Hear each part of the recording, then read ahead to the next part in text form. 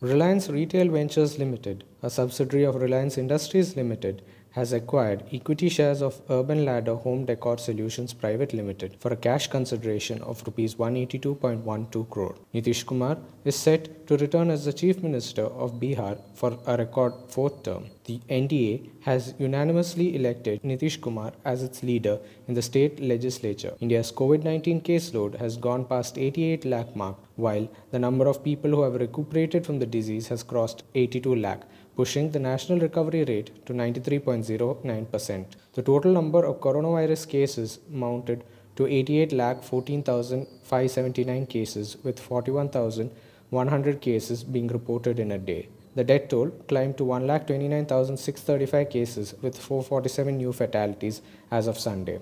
Iconic Bengali actor Soumitra Chatterjee passed away on Sunday after a month-long battle with multiple ailments. Thank you.